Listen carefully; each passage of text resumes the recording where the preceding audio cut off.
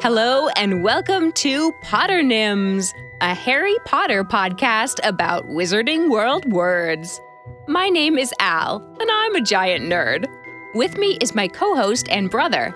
Hi, I'm Eric, and I'm not quite the Harry Potter geek or word nerd that Al is, so most of this will be new to me. Obviously, there will be spoilers.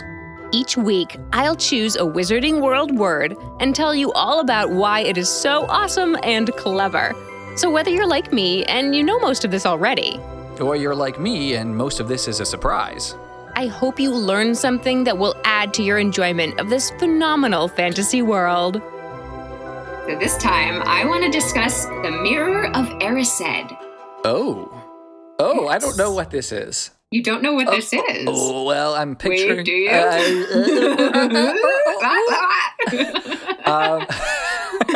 Yeah, I am picturing a mirror actually now. I don't know if there are multiple mirrors in the series, but so, you would look into it and you would see what you most desire or want in life, right? That is the Mirror of Erised. All right. Yes. Yes. So it's a very ornate mirror, very tall mirror with clawed feet and a gold frame, created in the late 1800s. Nobody really knows how it got to Hogwarts, where it came from, but it's there by the time the series starts. Just hanging out. Yeah, right. And it shows you the thing you most want, or as Dumbledore puts it, the deepest, most desperate desire of our hearts. Mm-hmm. And he also kind of points out that, the happiest person in the world, it would just be an ordinary mirror. You would just see yourself as you are. But that's, unlikely to happen to anyone, I think. No, humans always want something more. Exactly. There's always some desire you want. Yeah. Oh, cool. So say the name one more time for me. The Mirror of Erised. Erised. Okay. Yeah, let's learn about that meaning. Okay. I will talk about a few things about different characters that we hear about what they see in the mirror. So Harry, he kind of is trying to avoid the caretaker Argus Filch, and he pops into a deserted classroom as he's walking around in this invisibility cloak, and he finds the mirror, and in it he sees. Do you remember what he sees? I think he sees his parents. Yeah, exactly. He sees his family, and what's cool about this is, he never, he hasn't seen them since he was a baby. And he, at this point in the series, he doesn't have any photos of them, but what he sees is accurate to what they look like. And also, his extended family that shows up there too, who, he also may have never met or hasn't seen since he was a baby. They're all accurate to what they actually look like. Okay, because it's a magic mirror, not, a hallucination or something. Right. Yeah. Yeah. And then, the next night he brings Ron with him. And do you remember what Ron sees? Or can you guess what you think Ron would see? Well, for some reason, I'm picturing him seeing himself like winning a Quidditch game or something. He sees himself as head boy, Quidditch captain, holding the Quidditch cup. Yeah. Basically, he sees himself as the best of his brothers. So we talked about in his episode that he always had to compete with, all his older brothers. So that's what he sees. And then when Dumbledore comes and talks to Harry about the mirror, Harry asks him what he sees. And he says he sees himself holding a thick pair of woolen socks. Do you think that's really what he sees? I'm sure that's not really what he sees. Yeah. He's just got cold Harry feet. doubts it as well. Well, it's funny because based on not the original series, but other writings and the Fantastic Beasts movies, we kind of know what he probably saw. Oh. And there's a reason why he wouldn't tell Harry, probably. In the movie The Crimes of Grindelwald, Fantastic Beasts, The Crimes of Grindelwald, he looks into the mirror and he sees Gellert Grindelwald, who was his best friend when he was young and whom he was in love with. And who ends up going bad. And they, that's a famous duel, famous defeat. Dumbledore defeats Grindelwald, even though, this was the love of his life. Yeah. So he sees him, he's still kind of holding this torch for him. And later it's said that maybe he's after he comes to terms with the guilt over his sister's death, that sometimes maybe he sees his family whole and alive and happy. So what you see in the mirror can change depending on, how you're feeling and as your desires change. Yeah, okay. That makes sense. Yeah. But Dumbledore also warns that it's very easy to get caught up staring into the mirror. And he says that people have wasted away, pining for that desire, wondering if it's possible rather than trying to achieve it, or losing track of reality, or going mad, like seeing their desire but unable to reach it or achieve it. Yeah, so you just spend more and more time in the mirror where it's easy to access. Yeah, and it can be dangerous that way. Yeah. Which is why, Harry keeps going back night after night, wanting to see his family, Yeah. And finally Dumbledore realizes this and joins him and tells him he's going to move the mirror and please don't go looking for it. Mm-hmm. And I really like the quote that he says then. He says, "It does not do to dwell on dreams and forget to live. Remember that." Yeah. So he goes and he hides it somewhere else. Yeah. Yeah. Yep. And does it come back into the story at a later point? It does, yes. Yeah. So he doesn't hide it somewhere else. He does, but he uses it for another purpose, which we will talk about. But I did want to kind of put in here a quote that J.K. Rowling has talked about Dumbledore and him cautioning Harry this way. She says, "Dumbledore's words of caution to Harry when discussing the Mirror of Erised express my own views. The advice to hold on to your dreams is all well and good, but there comes a point when holding on to your dreams becomes unhelpful and even unhealthy. Yeah. Dumbledore knows that life can pass you by while you are clinging on to a wish that can never be, or ought never to be, fulfilled. Harry's deepest yearning is for something impossible, the return of his parents. Desperately sad though it is that he has been deprived of his family, Dumbledore knows that to sit gazing on a vision of what we can never have will only damage Harry. The mirror is bewitching and tantalizing, but it does not necessarily bring happiness." Mm-hmm. Yeah. So it's a very interesting magical object, this. Yeah, definitely. And it's kind of mysterious also in that we kind of don't really know how it showed up at Right? Hogwarts. Yeah, Why is it there? What does it do at first? Yeah. Yeah, exactly. Oh, cool. So let's talk about the name. Yeah. The Mirror of Erised, Erised, which is desire spelled backwards, as if reflected in a mirror. Okay, there it is.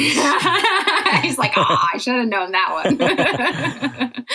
Yes, so that's as simple as that. It's desire backwards, Erised. And there is an inscription on the top of the mirror that is Erised stra eru oit ube kafru oit on wosi. Okay. Which, if you put that backwards and rearrange where the spaces are, it says, "I show not your face, but your heart's desire." Oh, okay. So it's right there on the mirror. It tells you what it does if you have the ability to determine that that's written backwards. Right. It's a reflection. That's a real tricky one, too, because the way... So she changed where the spaces are to make it sound more like Latin or something. Right, exactly. That's a really cool little hidden Easter egg. Yeah, definitely. Yeah. Nice. So the word itself doesn't show up anywhere else in your research. It's literally just desire spelled backwards. Yep. It's just desire spelled backwards. Yep. Okay. But done in a mysterious way, a reflection. Yes. That's cool. Appropriate for a mirror. Yep. Yeah. Yeah.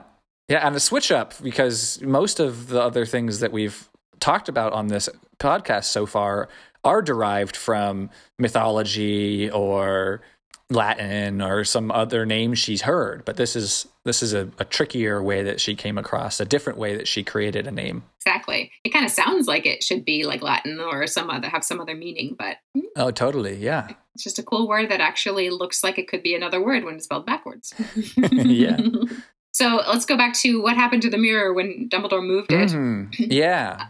So he uses this mirror to protect the Philosopher's Stone. So you remember we talked about the Philosopher's Stone, and I told you that, there was another object that I deliberately didn't mention in relation to it.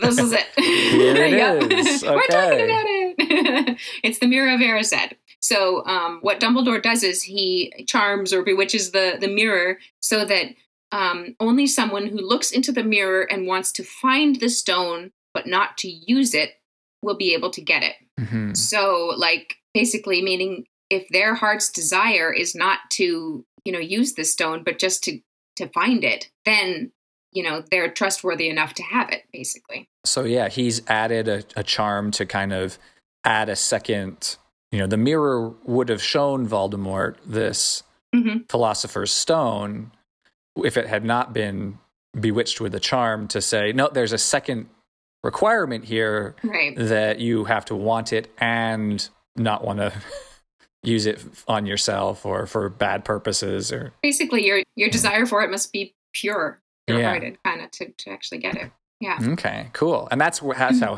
Harry ends up with it, right? Exactly, yeah. So, like Professor Quirrell looks in the mirror and he sees himself presenting the stone to his master, to Voldemort, but he can't get it. Whereas Harry looks in their mirror and he wants to get the stone to keep it away from Voldemort. He doesn't want to use it at all.